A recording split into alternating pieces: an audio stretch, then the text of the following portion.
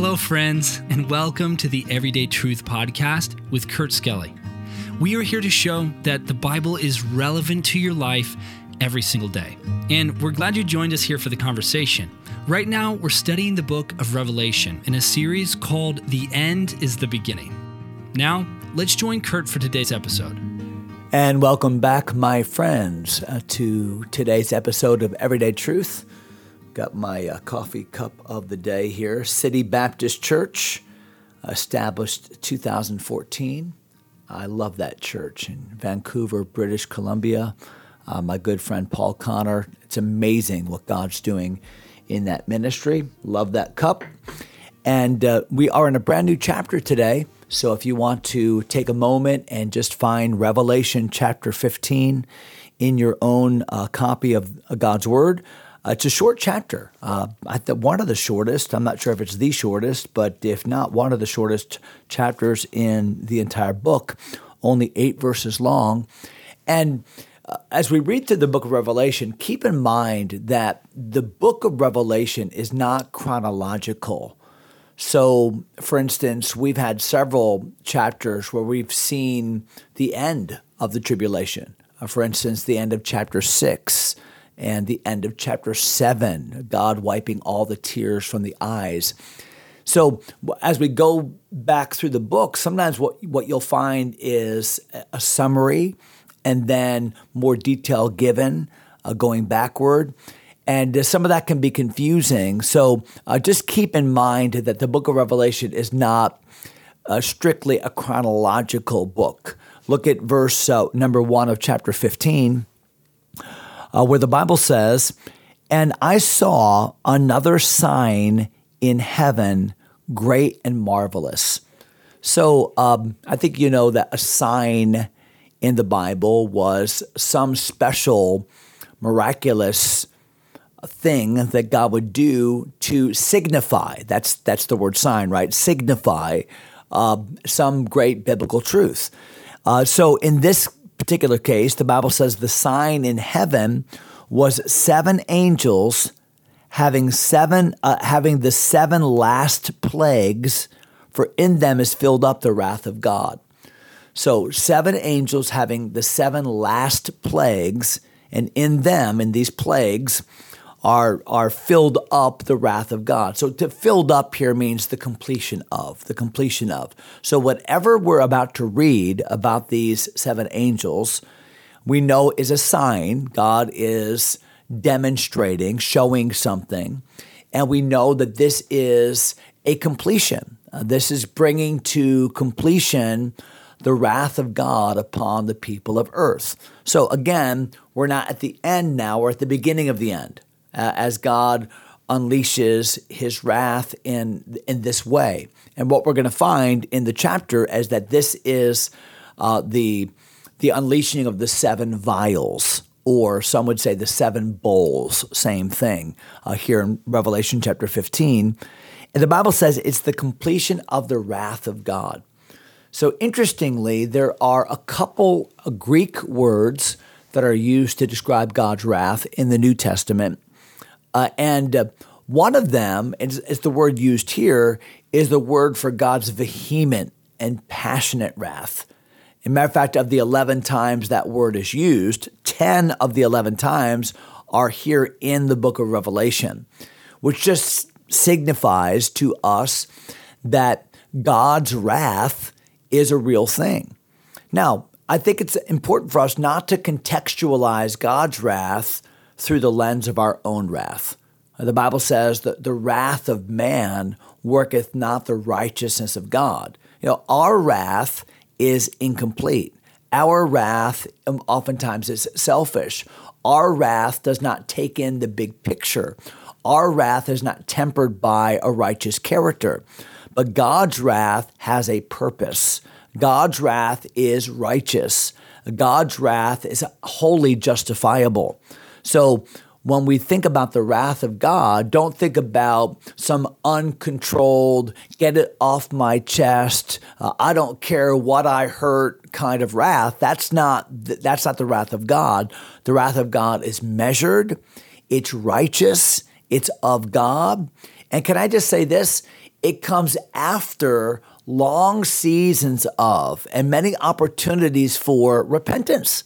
God's grace has been extended. God's mercy. We saw that even last episode or last chapter when the angel was flying and preaching the everlasting gospel and giving yet another opportunity for people to respond to the grace, to respond to God's long suffering. I like what it says in Genesis chapter 6, pre-flood, before the destruction of the earth by the flood. The Bible says, "My spirit shall not always strive with man." The point there is that, judgment came to that world, but God's spirit had been striving with them. God had been wrestling with them. Don't do it this way. Don't turn from me. Don't rebel.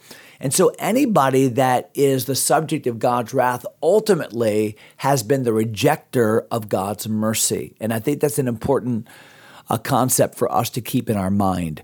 Look at verse number 2 of Revelation 15, where John continues to describe the scene that he sees. "And I saw, as it were, a sea of glass mingled with fire." So this takes us back to Revelation chapter 4. Remember the crystal sea, like a sea of glass in front of the throne of God? Remember we talked about that what is true, what is real, substantive in heaven was typified on earth by things like the tabernacle.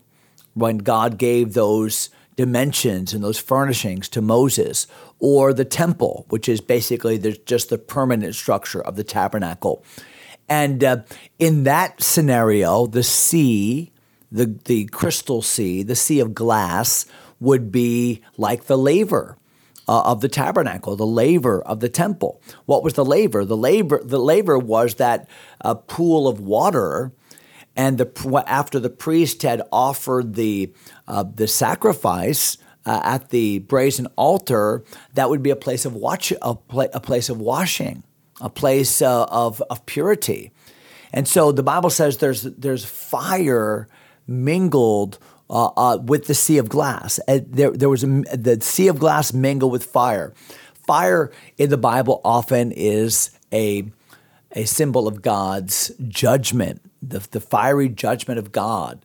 And that's why it's a burnt sacrifice. Why? Because there's the judgment of sin in that sacrifice. That sacrifice, that lamb is, I'm identifying with the sacrifice. And so the fire of sacrifice upon that lamb is the fire I deserved. The fire of judgment upon Jesus at the cross was the judgment I deserved.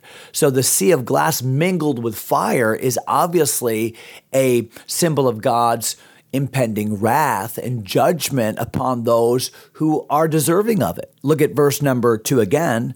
"So I saw, as it were, a sea of glass mingled with fire, and them that had gotten the victory over the beast and over his image and over his mark and over the number of his name stand on the sea of glass, having the harps of God."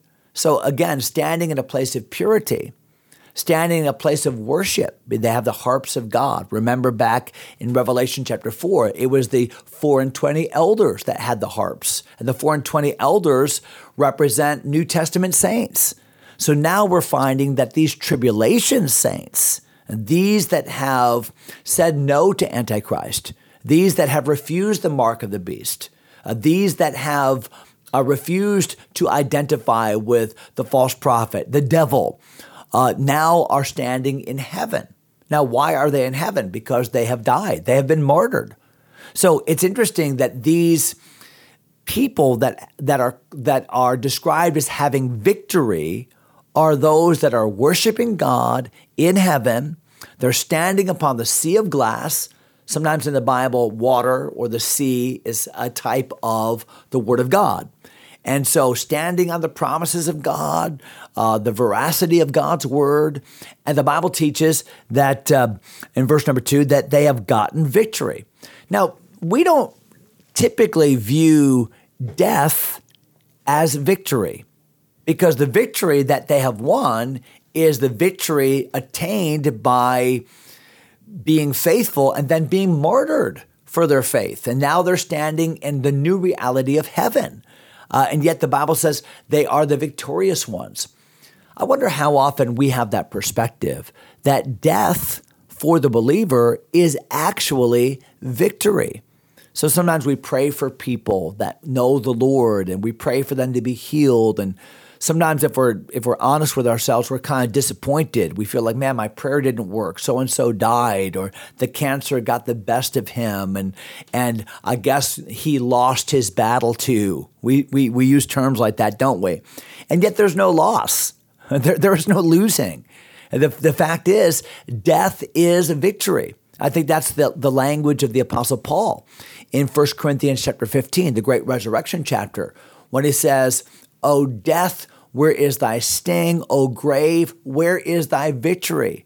Death is swallowed up in victory, that same passage says. And this is a great example of it here in Revelation 15, where these tribulation saints are described as those that have gotten the victory. Victory, victory, it is mine. Why? Because I have trusted Christ, because I have through Christ said no to the devil and no to sin and no to that world system, and now enjoying the joys of heaven and the fruition of the promises of God, standing on the sea of glass, holding a harp, worshiping God. Wow, what a great day that is for these tribulation saints. Verse number 3, the Bible says, "And they sing," and we're going to have to come back to this because there's way too much in verse 3 to talk about today. But let me just read the verse to get us prepped for our next episode. "And they sing the song of Moses, the servant of God." Wow, the song of Moses? Why would what they're singing be the song of Moses? Well, think about it.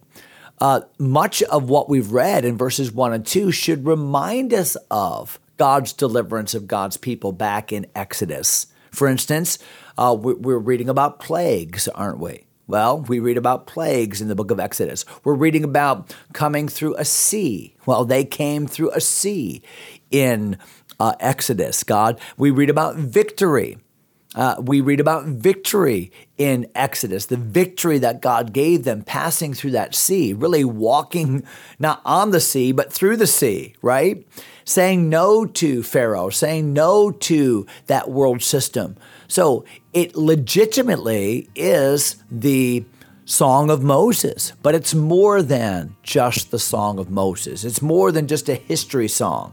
It's a present song. And we'll talk about what that meant as well as we come back to this passage next episode. So that's all the time we have for today. Appreciate you joining us as always. Looking forward to jumping back into verse number 3 tomorrow. God bless you, my friends. Thanks for taking time to listen. If you enjoy Everyday Truth, go ahead and subscribe to the podcast or share it with a friend. Until next time, God bless.